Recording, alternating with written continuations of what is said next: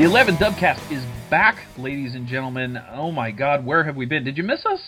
I am Michael. I missed us, Michael. I'm Michael Citro. I'm Johnny Ginner. And it's been a long time, Johnny, since our last 11 Dubcast together, hasn't it? It really has, and it's nice to be back on the internet saying things that people want to listen to. I don't know. I mean, you know, let's not get crazy. It's not like we know that people are going to be listening now all of a sudden. Yeah, well, I'm trying to ease my way into the off season, so I'm a little, not sad, not pessimistic, but I've just reached this like Jimmy Carter-esque malaise where I'm just kind of like, I'm preparing myself for the long winter. I'm fattening myself up on constant rewatches of the Sugar Bowl and the National Championship game, and I'm hunkering down for a very long off season, very, very sad, slow off season, where there's just not a lot going. Now, I'm a Reds fan, and that would have been, maybe my salve right before they started losing all these games, but hopefully they'll rebound and maybe they'll have something to live for in the next 4 or 5 months. Well, Lord knows we would like you to have something to live for, Johnny. It's been a while since we got to talk about football, and it's going to be a while still before we get to talk about football again. Right. But we did get some Buckeye football in over the weekend in the form of the annual glorified practice known as the spring game. Yeah, and it's incredibly glorified, too, which, it's one thing just for it to be, not interesting or whatever, but when you've got 99,000 people show up for your practice, that's a lot of glory. That's a lot of glorification from the What did you think public. of that?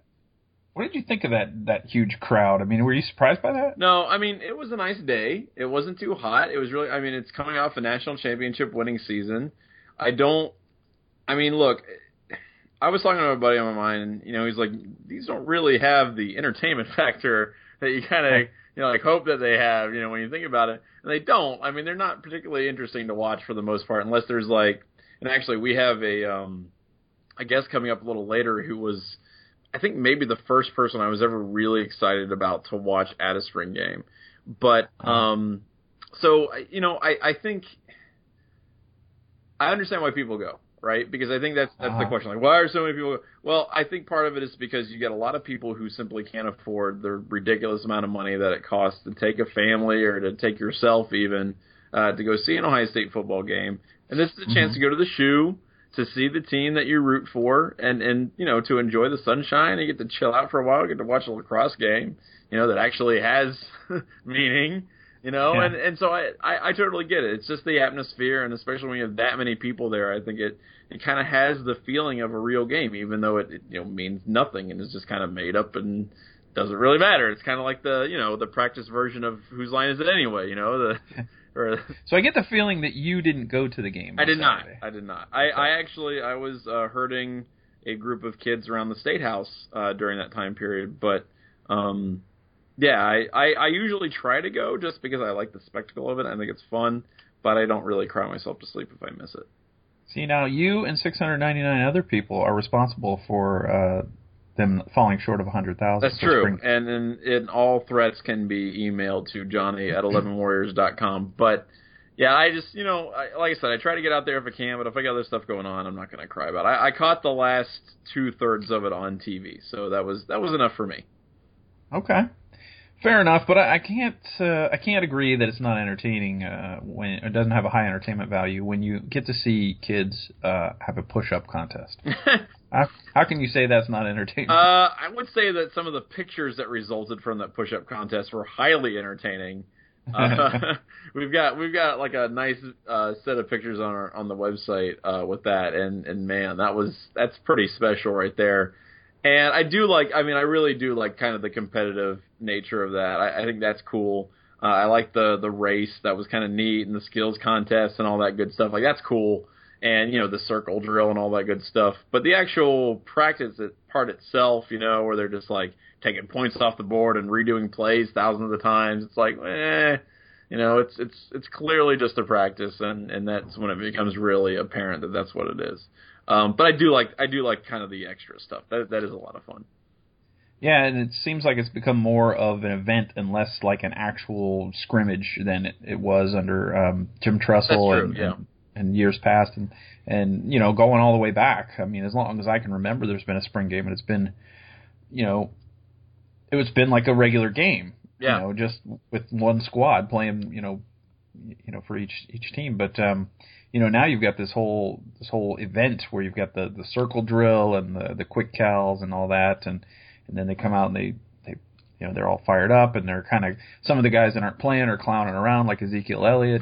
Right. And it's an interesting event, and you throw in the fastest student athlete rate contest and all that, and the push-ups, and it becomes something a little different than it was before. And the added bonus of adding all this stuff, especially when some of it was impromptu, is that we got to tick off Penn State fans by running over our allotted time on the Big Ten Network, right? And running into the blue-white game. So, Johnny, what were your takeaways from the spring game? I mean, what stood out to you? I think this is going to sound bad. I think I was more interested in the things that didn't stand out to me than the things that necessarily did. What do you mean by that? Well, I guess what I'm saying is that I don't know that I saw anything that like really caught my eye or really impressed me. I mean, Cardale wasn't super accurate. There were some interceptions that were thrown overall. It was, I don't want to say sloppy, but it wasn't a team that looked like super sharp, and that's fine. It's a spring game, but there wasn't anybody, honestly, that I saw that emerged as a guy you're like, ooh, that's going to be a starter. You know what I mean? Like, because I can remember watching spring games with, I don't know, guys like Ryan Shazier, for example, right? Who you saw that dude on a couple plays and you're like, holy crap, like this guy is going to make an immediate impact as soon as he gets on the field. I don't know that I really saw a lot of that. I think there's definitely some talent there and some guys who, names you may not have actually have heard, and they played pretty well, but I just don't know that I saw, I don't know. I don't know that I saw anything that really wowed me in the spring game. Maybe I'm crazy. Maybe it was the most exciting thing in the world, and I'm just misreading it. But to me, I wasn't super impressed by any individual athlete. And I was kind of hoping for that, I guess. Well, I think you are missing something, Johnny. Actually. What am I missing? Help me parse this out. First, I want to talk about the quarterback situation, because everybody always says this. Every year at the spring game, the quarterbacks didn't look that good. Okay, bro. Well, the quarterbacks are always the last ones to get sharp, because they have to get the timing down with their receivers. And, right. Some of the receivers, like Michael Thomas, didn't play, that kind of thing. So, you're going to have that. Plus, the other quarterback was Stephen Collier, who's very, very young and hasn't gotten a lot of reps. So, the quarterbacks, going back every year, you can almost bank on it that the quarterbacks are not going to do well. Right. I could probably, count the good quarterback performances on one hand, as long, going back as long as I can remember. Yeah. So that's always a thing, and it's more to do with timing and the fact that some of the backup linemen are not giving them proper protection and that kind of thing. So, and you add the fact in this timeout that almost every play was a pass, and the defense right. was just blitzing like crazy. Right. So it was like an arena league game. You know what I mean? Like, it was weird. Yeah, without the scoring. Yeah, right, exactly. Which is maybe the other part that I'm kind of like meh on, but Yeah. Well, here's what stood out for me, Johnny. I think that first of all, I think I did see a future starter emerge, and that's Nick Connor. Yeah, maybe not in 2015, right. but man, did he look really good. Yeah. And also Sam Hubbard looked really, really good coming off the edge as well. I thought those two defenders looked very good. I thought that Damon Webb looked really good in a backup role at corner. I thought he played very well. The one thing I was excited about is to see a guy like Paris Campbell, to see how he performed. And he did pretty well. He could have done better, but, I mean, Collier was his quarterback. He was on the Scarlet team, and he was not given the opportunity to make some catches. But, he looks exceedingly fast out there, and I think because he's not an upperclassman, it's probably the reason he wasn't in that fastest Buckeye competition, because I think he would have been right there at the end. But, so I wanted to see what the receivers looked like. Corey Smith, at the end of the year last year, looked like he was really starting to come on, and I was wondering if the offseason would break that development, but he looked really, really good on Saturday. Granted, it's a scrimmage, But we've been asking who's going to take Devin Smith's spot in that deep over-the-top role, taking the top off the defense, and it looks like Corey Smith's going to be that guy. Yeah, I think, he really kind of came on strong at the end of last year. He is... I think offensively, he's the guy that I would look towards to being kind of one of those dudes. I think he had a good spring game as well. I think that was good. I don't know, it's interesting to see kind of the evolution of the offense in general, because they can't, and I don't think they will, stagnate at all, right? Because the idea is that you're going to need to continually kind of bring up guys. You can't allow, to kind of rest on the laurels of Ezekiel Elliott, because chances are, like, that dude has, repeats his performance from last few games, in the coming season, he's gone. I mean, that dude is out of here. So you got to make sure that you're continually, like, bringing along dudes, and it's neat to see that evolution. So Corey Smith is definitely one of those dudes, and the linebackers, kind of mentioned that a little bit. I think they're coming along really well, especially given some of the attrition that they've had. So that's kind of cool to see. It's still the spring game. Michael Thomas aside, I feel like I've been burned one too many times by the Ray Smalls of the world. So spring game MVPs. Yeah, so I'm not like Bam Childress and guys like that. Right. So I'm not like, real excited about it, but I can't deny the appeal and the fun of going to Ohio Stadium for $5 and watching your team play, especially if it's a national championship team, and you get to see the quarterback in action. I mean, Ezekiel Elliott's out, and the other quarterbacks are out and whatever, but like it's still really cool, and I'm not hating on the experience at all. I just, I think it's definitely a less intense kind of thing. It's something that you can just sit back and kind of enjoy it for what it is, I think. Yeah. Well, we'll get more into the spring game with our guests later on in the program, but you mentioned the lacrosse game beforehand, and Ohio State won that lacrosse game, by the way, I believe. That's and right.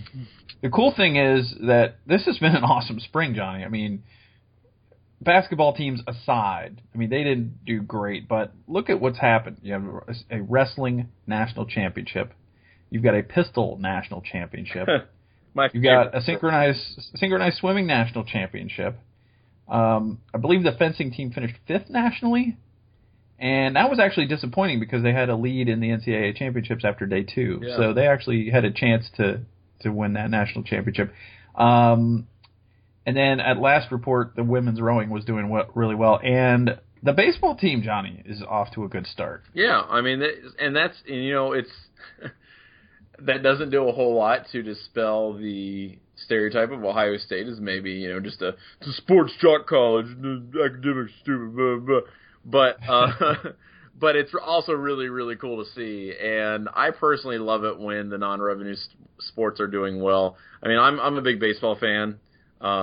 Jason Priest's cover years, but baseball is a really, really awesome thing, and I think college baseball is also really, really interesting because it is markedly different from the minors and the professional league, obviously the major leagues. In a lot of different ways. So I actually kind of enjoy taking a game or two, and I like the fact that Ohio State is good. Now, I don't know if they are, northern school good, right, or like actually good in the grand scheme of things. But I'm excited to find out. And it's, they've had over the years some like really good individual players. They haven't necessarily had great teams, but they definitely had some guys who are, individually very, very good. And, Nick Swisher? Yeah, well, Swisher maybe not now as much, but, in college... But he was a really great college player. Yeah, he was an excellent college player. They've had some pitchers who have been very good for them in the past. It's cool to kind of see them bring that together a little bit. I'm a big hockey fan, too, so I love to see them be successful in that arena as well. And, that's the other thing. Like, if you enjoy spending $5 to go out to, the shoe and enjoy the football team, well, shoot.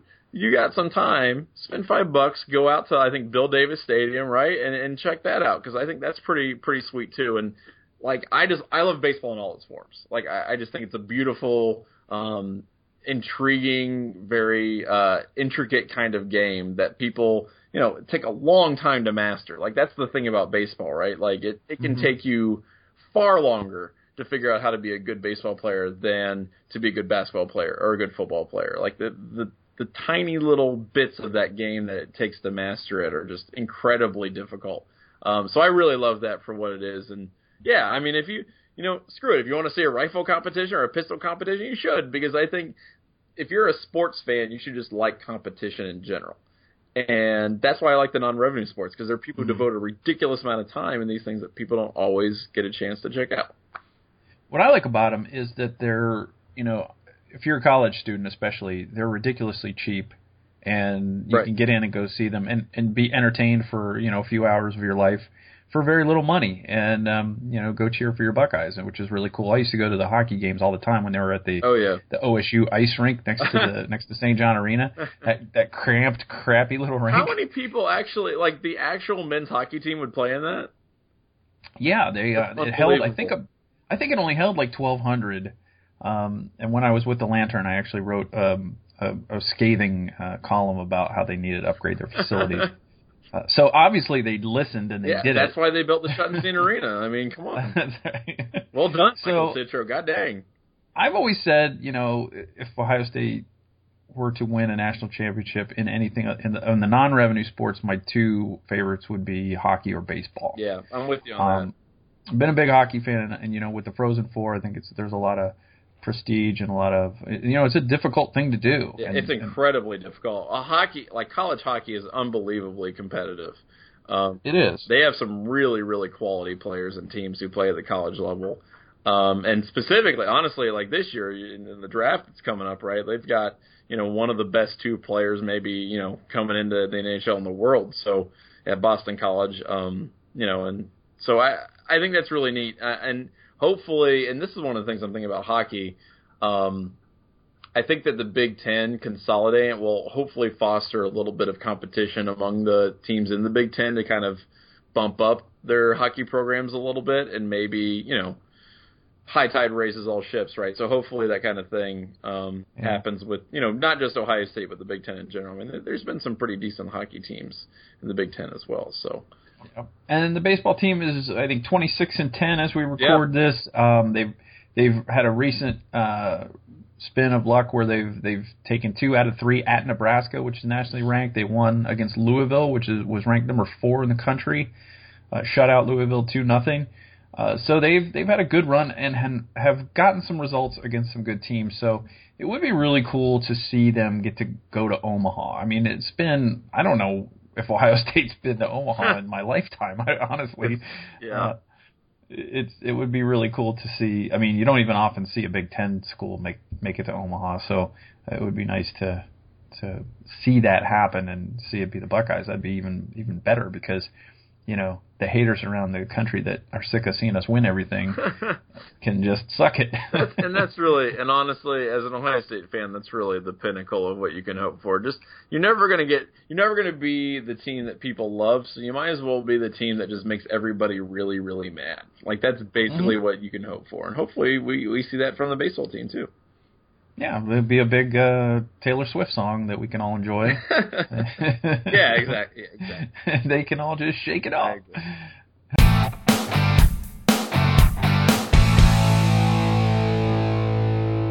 Joining us now, our good friend Matt Finkes for Finkes on Spring Football. Matt, how you doing this off season? Doing good, guys.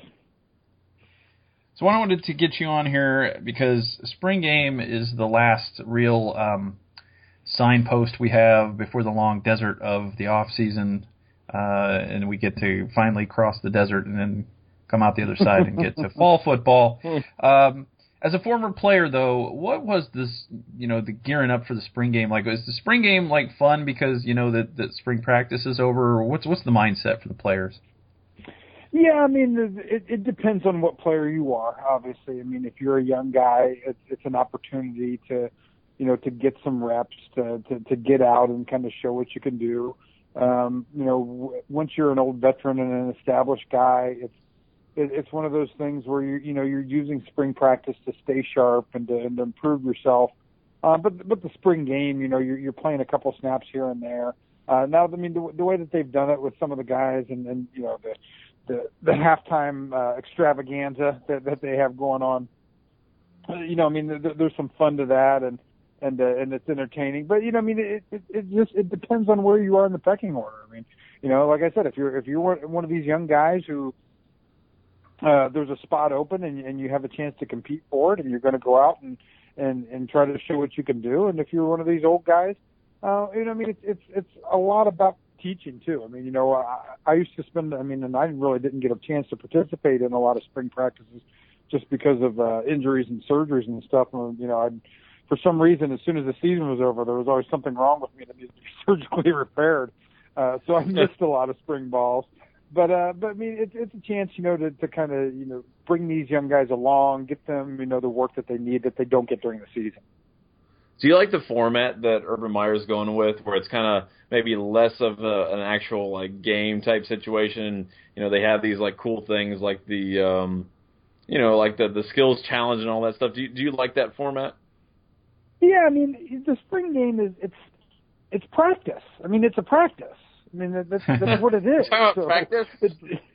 Yeah, I mean, we're talking about practice. So, I mean, I like the idea of him, doing some different things and kind of spicing things up. It's the push-up contest. I think I could have done without. I didn't get a whole lot out of that. But the skills challenge with the quarterbacks was pretty entertaining. I was actually standing there with Nick Vanette and Pat Elfline as we were kind of critiquing the quarterback skills thing. And then I think a lot of people like the fastest student and everything leading up to that. So I do like that. I mean, it's entertaining. If you're going to bring all these people out to the Horseshoe, to watch that, you want to have something of some fun and to create that atmosphere. And I think they've done a good job of it. What did you think when you saw that crowd on Saturday, 99,000 plus? I mean, you've seen a lot of spring games. I mean, you've never seen 99,000 for a spring game before. No, I mean, that's just incredible. I mean, you kind of have the perfect storm. I mean, you had a 78-degree sunny day, one of the first really nice days we've had in Columbus. You've got a national championship team that's coming back. And, let's be honest, there's you see a lot of families at the spring game, because when else are you going to have a chance to bring, your family of 4 or family of 5 or 6 to the Horseshoe for under $1,000? I mean, that's kind of what we're looking at nowadays. I mean, and it's the nature of the beast. But, there's a lot of kids there, and it's a fun time, and you can get into the Horseshoe, you can see the team and just experience the atmosphere, and it's a great thing. I mean, and that's what makes Ohio State so great. I mean, the fact that they would have 99,000 people there to watch basically a practice just speaks to our fan base and why it's the way it is. Was there any, I was talking to Michael about this a little earlier. Like, I try to be a little wary about proclaiming anybody like as arrived after a spring game. But was there anybody at the spring game where you're like, okay, this dude is definitely going to make a contribution next year? I don't know if anyone made that at the actual game. I've been to some practices over the course of spring practice, and I guess kind of the secret's out of the bag now. And I talked about it a little bit before, but I think that Sam Hubbard has a lot of potential at the defensive end spot. I think that, he's raw. He has good hand placement. He doesn't have always good ability to disengage and to extend and to get off blocks, but that can come. I mean, he's played 3 positions now at Ohio State, but physically he's 6'5". He can probably put on another 10, 15 pounds of muscle this summer in the weight program. And if he learns some technique and works with Larry Johnson, I think that he's an impact type of guy. I mean, on the offensive side, I think that it's you've got that whole cadre of skill players that continue to evolve and continue to be good and make a name for themselves. So I don't know if anyone has arrived, so to speak. I think it was good to talk to Ed Warner and know that the offensive line had a good productive spring, that those guys working together.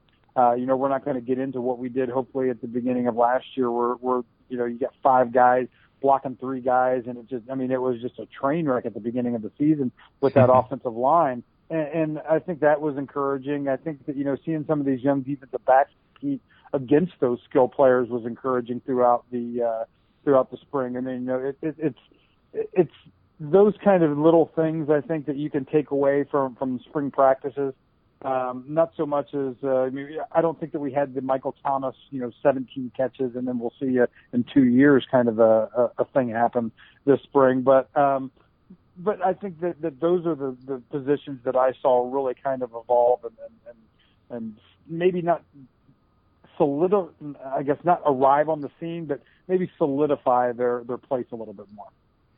It's one of the names we've heard a lot this spring is Billy Price and his evolution as an offensive lineman. And then what we saw Saturday was a pretty standout performance by young Nick Connor. Can you talk about those two guys and what you saw this spring from those two? Yeah, I think Billy Price has evolved. I mean, he's a guy who's bounced back and forth a little bit and was thrust into that spot a little bit last year into that offensive line play. And I think he's starting to finally feel comfortable there, and being able to get into that position to feel comfortable with the calls, feel comfortable with the technique involved, to react a little bit more than thinking about what you're going to do. I think that's a big step for him to take. Nick Connor is another guy who's a great athlete and was able to run around and make some plays in the spring game. I didn't really notice him as much during the practices that I went to, but he's a very talented guy, hampered by injuries up at Dublin. So I mean, it's all about how you come back and how you prepare. But what's encouraging is you look at where we came from in 2012, where we were moving a fullback to go start at middle linebacker for Ohio State, to the depth and the quality of guys that we've got there now, not just at the middle position, but all three positions. I think that's a tremendous testament, not only to the recruiting and the guys that they brought in, but, for all the people, and I'll toot Luke's horn here a little bit, for he's back to developing these top flight guys, along the lines of the Bobby Carpenters and AJ Hawks and Laurinaitis that he dealt with, through the mid 2000s. I think that he's got that kind of ability again with this group. So do you think that Cardale Jones squaring off against Troy Smith in kind of a passing distance competition is the most unlikely thing that's ever happened, or maybe just in the top 10? It's up there. It was funny because I saw Troy at a meeting. He works for the university now too, and I saw him at a meeting earlier, Thursday, and I said, "Buddy, don't hurt yourself out there." But I know that it's the days of you going out and running with these kids. Hey, you're getting old. Trust me, I've been there. You're getting old. So, but that's part of the fun of it, and everyone knows Cardale has a rifle for an arm. I mean, no one's ever put that into question.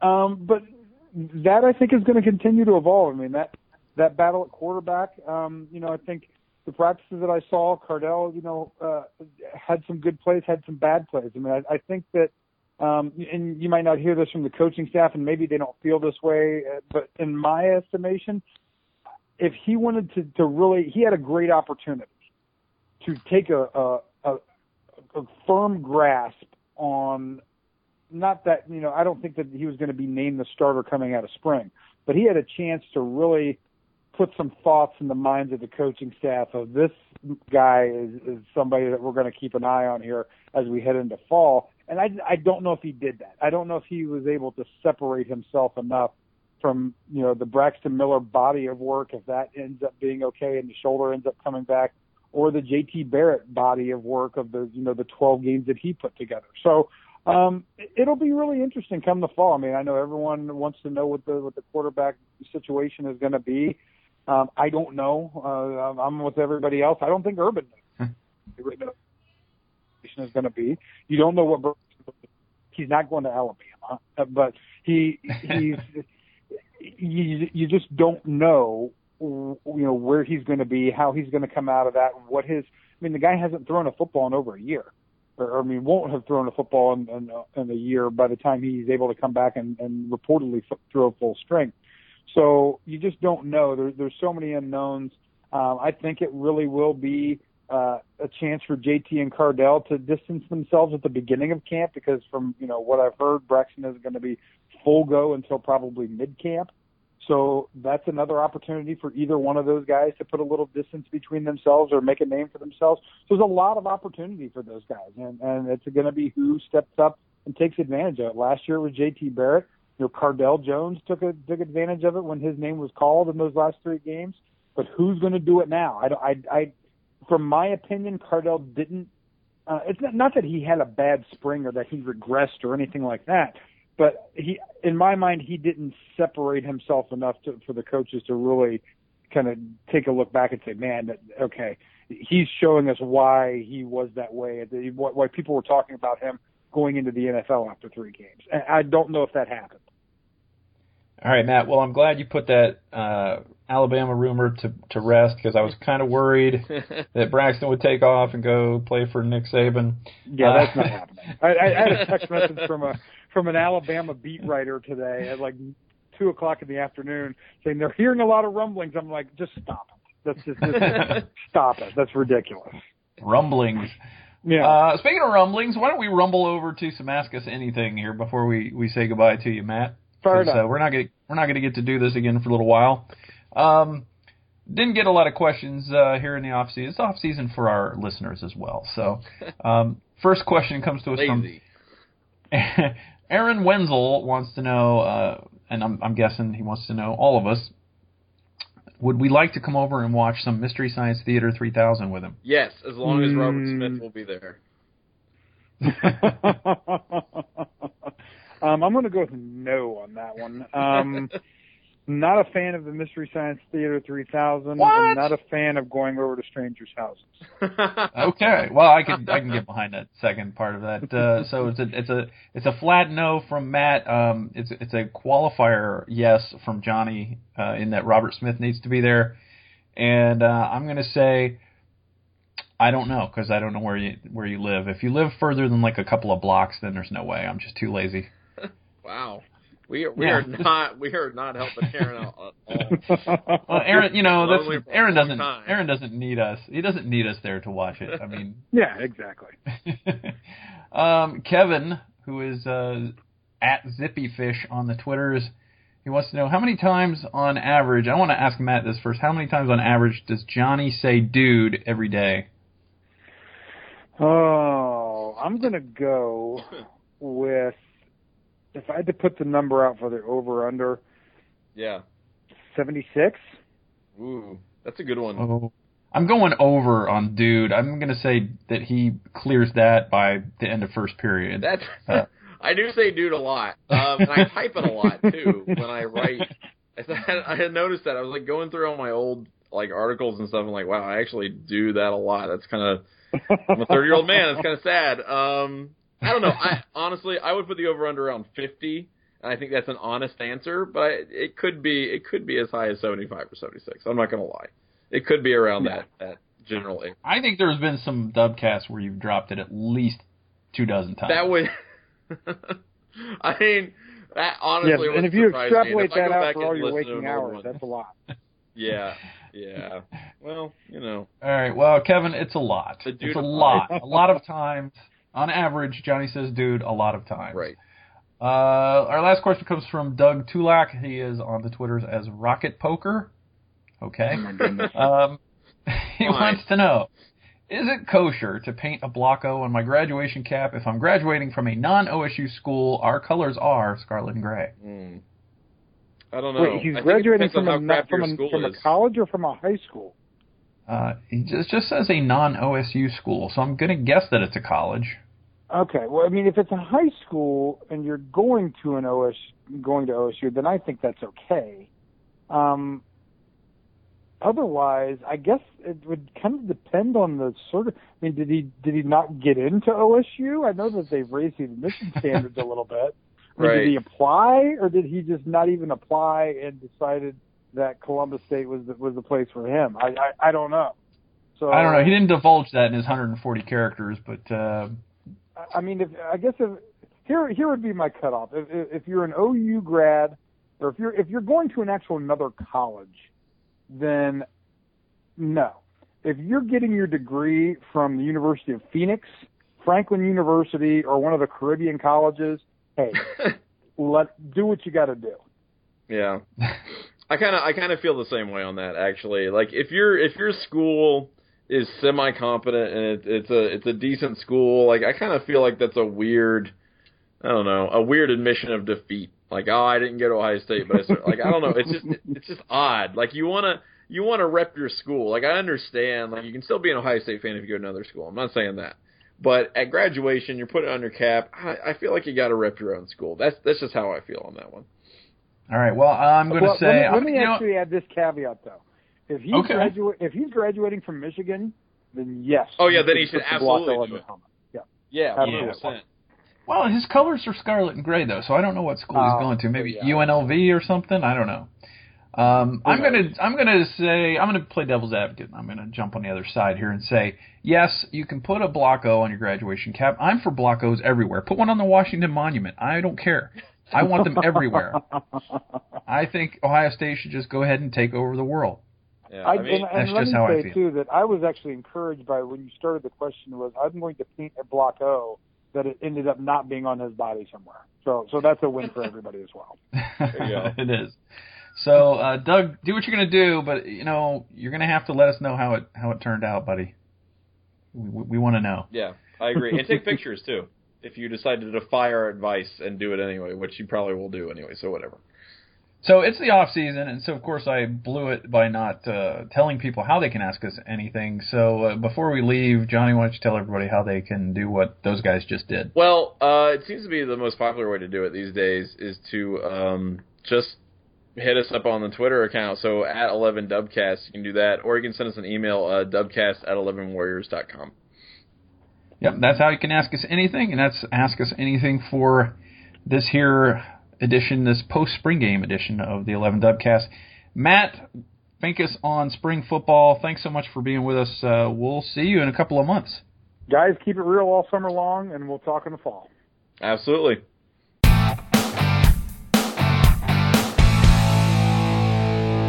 All right, we have a very special guest on the 11 Dubcast this time around. Here we've got Beanie Wells, who is, of course, a former running back at Ohio State and a co-host of Buckeye Extra over at The Fan. Beanie, thanks so much for being on 11 Dubcast. Oh, no, I appreciate you guys having me. So we're really excited. We're just coming off the spring game, obviously, on Saturday, and I'm sure you got a chance to take that in. You've been around the spring game and seen what it's sort of evolved into. What did you think about not only the crowd, but the format that Urban Meyer's installed and just the event overall? Oh, man, just to see a fan base come out for a practice and for you to get 99,000 people out there, it's incredible. It speaks volumes to Ohio State. And, we always had exciting and crazed Buckeye fans, but, it's growing and becoming more popular. And obviously after coming off a national championship, that doesn't hurt. But Urban Meyer has a culture that's developing around there. Not only with winning, but with a fan base that is going to be electrifying as well. So, I appreciate it big time. I enjoyed myself at the spring game. The way he set everything up and got fans kind of involved, specifically with the halftime deals, I appreciate it as a Buckeye alum and as a Buckeye fan as well. You know what? One of the things I really wanted to ask you about is that kind of that idea of culture. As someone who was around, obviously, during the Jim Tressel era, what kind of changes, what kind of differences, maybe not necessarily like positive or negative, just different, do you see in the culture that Urban Meyer brings versus what Jim Tressel had? I think he brings that more, I guess I want to say dog mentality. We see him go out and kind of, show that he wants to dominate his opponents. He doesn't want to let up. He wants to kind of, I don't want to say embarrassed, but he wants to win games convincingly and let people know that, hey, this isn't just going to be a check for some of the smaller schools. This is going to be a beat down. And I'm going to develop my guys and I'm going to raise them with that mentality to go out and dominate opponents from start to finish. And one of the things I wanted to ask you, Beanie, is, obviously you didn't have any issues with the offense being pretty explosive at Ohio State when you were there. But do you ever think about what your career might have been like had you played in an Urban Meyer offense? All the time. When I first seen Carlos Hyde go out and, run wild in that spread offense and that up-tempo offense, And this year, seeing Ezekiel Elliott do the same thing at the back end of the year, just come out and come on strong and kind of dominate. I often wonder what we could have did. Urban is a guy, where him and Tress differentiate is that Urban wants to go out and kill teams and demolish teams. And Tress, he wanted to go out winning handily, but he also didn't want to go out and embarrass opponents. But I like the fact that Urban allows his guys to go out and dominate start to finish. And that optimal offense, he wants to score a lot of points and put a lot of points on the board, and they go out and do that. Well, one of the other things that I kind of wanted to pick your brain about was just, running backs in general. And Ezekiel had a good season up until the last, 3 or 4 games of the year. But obviously during that time period, he completely busted out. Was there anything that he did differently or that he was seeing differently in terms of his, field vision to make him be so successful in those last, couple games? I thought even in his freshman year, Ezekiel was going to be a phenomenal running back. One, I think he got more comfortable with the system and the way the offensive line picked up throughout the year. Early on in the year, they weren't a team. They weren't the team that were that was hitting on all cylinders on the offensive front. But in the back end of the season, they kind of started doing so. The offensive line was doing a fantastic job. They came together and kind of found themselves in their identity. And then, quite frankly, they just started giving Ezekiel Elliott the ball more. He wasn't playing as much as he was at the beginning of the season. In the back half, they were kind of splitting time early on, him and Curtis Samuel. They had a mixture of Rod Smith in there. But, as the season went on, somewhere along the lines, Urban figured out that he needed to hand Ezekiel Elliott the ball more often than he was doing. And I think that just allowed Ezekiel Elliott to go get comfortable in the system and comfortable with being the guy. And once you're comfortable with what's going on around you, you allow your ability to just completely take over. And I think that's what we saw. You know what? I actually have a follow-up to that. One of the things that I was always really curious about with the running backs is it seemed like game reps is critical, right? And about how many games do you think it takes for a running back to get into that rhythm to actually kind of once you see those yards per carry start to kind of, go up there into 5, 6, whatever, how long does that take to get that comfort? I think it's more so a carries deal than it is a game deal. Okay.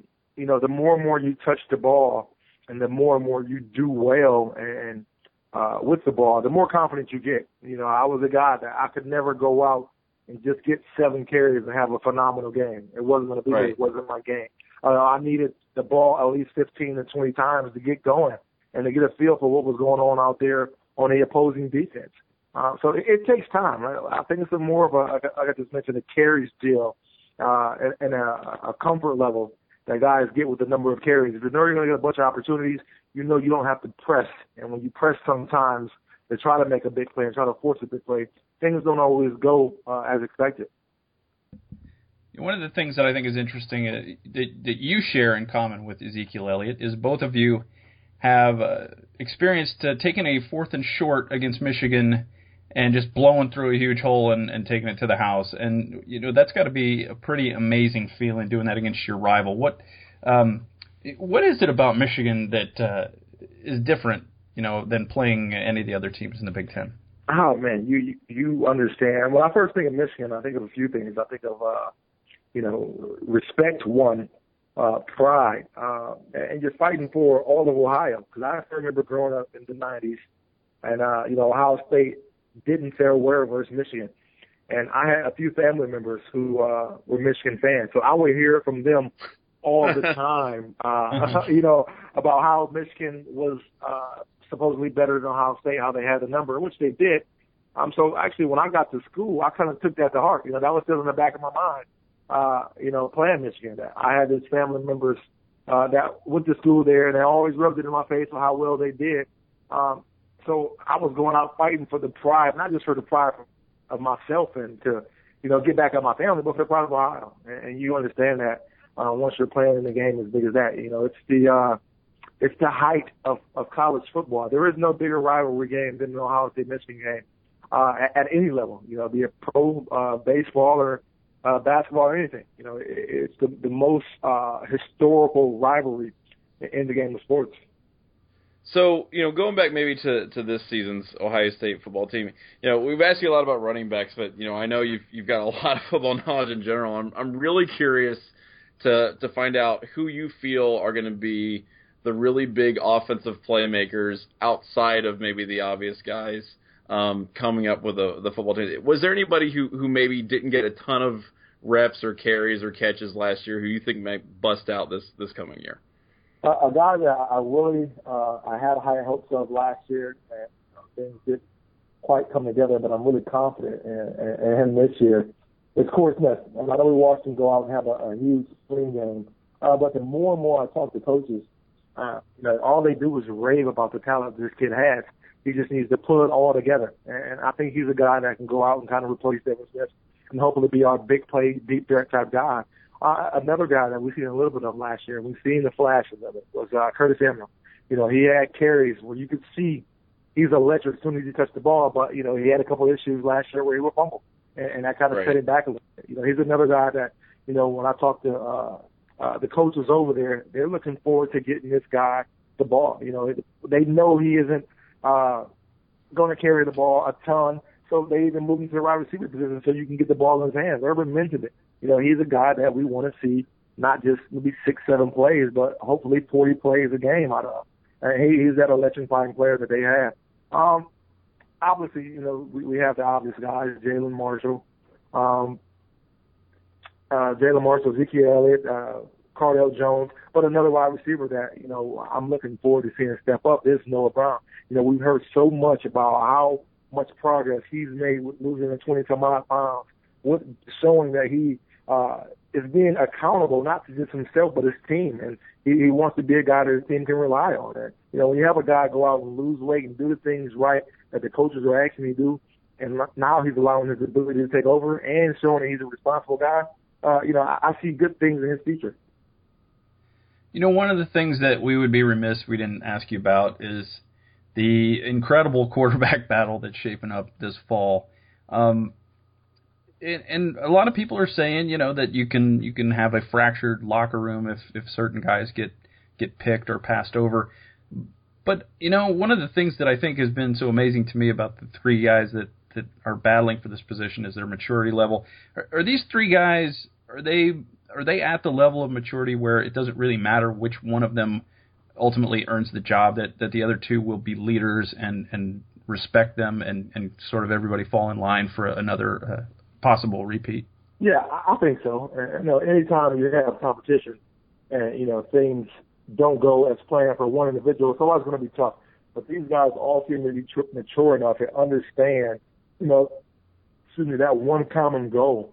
Looking at the Cardell and JT situation, JT knows this could possibly be Cardell's last year if he is the starting quarterback. So he knows he'll have a few years after him to go out and kind of prove his deal. But the Braxton Miller situation is a completely different deal because we don't know if Braxton is dead set on playing the quarterback position. So if he was to lose this battle, and he's not accepted another role at maybe a wide receiver or H-back type deal, what would be his case?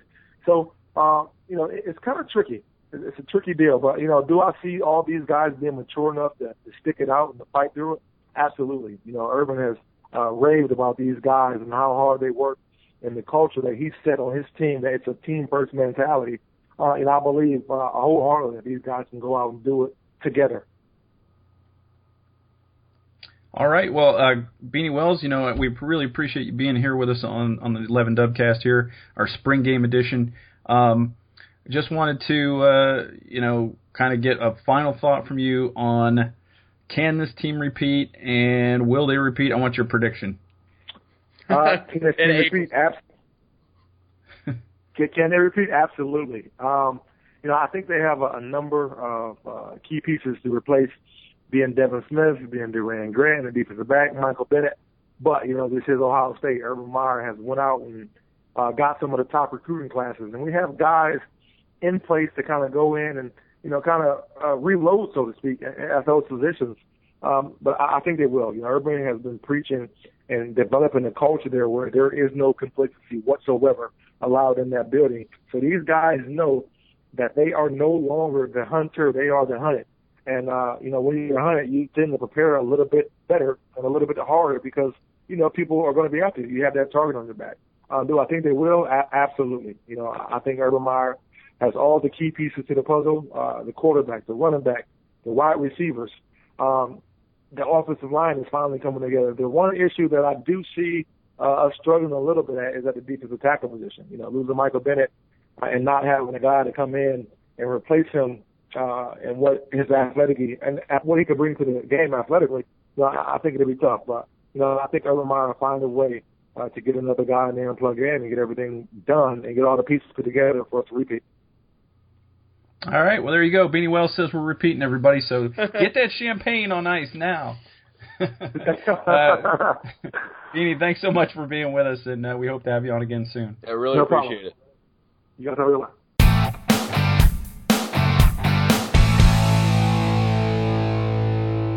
So that is going to do it for another edition of 11 Dubcast. We're going to be back in a month because we are on the off-season schedule, That's Johnny, right. as you know. And, before we take off, we always do the final question. I have a question for you. I would love to hear the question that you have for me. First of all, by the way, before you ask that question, I want to give thanks again to Beanie Wells and Matt Finkes. Beanie was great. Matt is always great, obviously, but man, I was really, really excited to talk to Beanie, and I thought he was incredibly intelligent and articulate. I think that was great. That was awesome. It's always great when you have a legend on the Dubcast. Yeah, we've had quite a few. We've had Galloway, we've had Spielman. I mean, man, we get some great guests. Yeah, we really looked out. We did. What did we do to deserve this? I don't know, but it's working out. I don't know. Keep doing it. So, Johnny, my question for you is, the spring game obviously is a pretty big deal in the off season. If there was an non-revenue sport spring game that was this big of an extravaganza, what would you like it to be? Oh wow. The jerk douchey answer is pistol. That's not. I don't really feel that way. Man, that's a. Oh, okay. So let me tell you this. All right. I was a competitive swimmer for a very long time. I was swimming competitively since I was about 5 or 6 years old until the time I graduated high school. I wasn't very good. I wasn't terrible, but I was just not that great. But I really, really loved it. And one of the things I always loved about swimming was my summer swim team that I participated in. And I got to tell you something, those swim meets were probably more fun than I have ever had participating in a sport than any of the sports that I ever did. Baseball, soccer, karate, whatever, martial art, whatever. I probably had more fun doing summer swimming than anything else that I did. So I think it would be really, really, really awesome if the Ohio State swim teams could somehow have an outdoor spring game type of practice with a bunch of all the goofy crap that swim teams tend to get into while they're bored waiting for their events. If we could have some kind of ridiculous, I think spring or summer swim team outdoor practice, that would be unbelievable. I think that would be a ton of fun. I think that'd be great. 99,000 people for swimming. Yes. And then people get to the pool at various times and stuff, and you can mess around, and there's people, throwing throwing water balloons in the crowd, and there's hoses everywhere. That'd be freaking sweet. I'd love that. Yeah, maybe have it at a water park. Yeah. I've given this a lot of thought, Johnny, actually. Okay. I'm a big hockey guy. That's my background. And I think seeing what Urban Meyer did there would be cool to see in a hockey sense because you could have these skill competition kind of things. Oh, yeah. The NHL All-Star Game is really, that's one of the more fun All-Star games, and I think it's because, in part, of that cool skills competition that they have. Yeah, it would be great the night before. You could have they have that skills competition before the All-Star game. You could have that at your spring game, maybe between periods. Have the cone races and all that stuff. I think it would be really awesome. And then you could also, you'd find out what students could skate, and you could have fastest skater contests and stuff like that. So hardest slap shot, because a lot of people play roller hockey, but they could maybe come out there and take a slap shot and see how they fare against some of the Buckeye hockey players. So that'd be cool. That'd be my choice. So there you have it. Another Dubcast has come and gone, and it's hard to believe a month will go by before we do another one. for Johnny and me, it'll seem like a blink of an eye. It's like, oh, we got to do another Dubcast I got already? finals coming up. I got a lot of stuff I got to take care of, so... Yeah. So we're going to get on our way, and we'll see you in May? Yeah. Yeah, I guess we'll see you in May. Yeah. So until then, I'm Michael Citro. I'm Johnny Ginner. Peace out.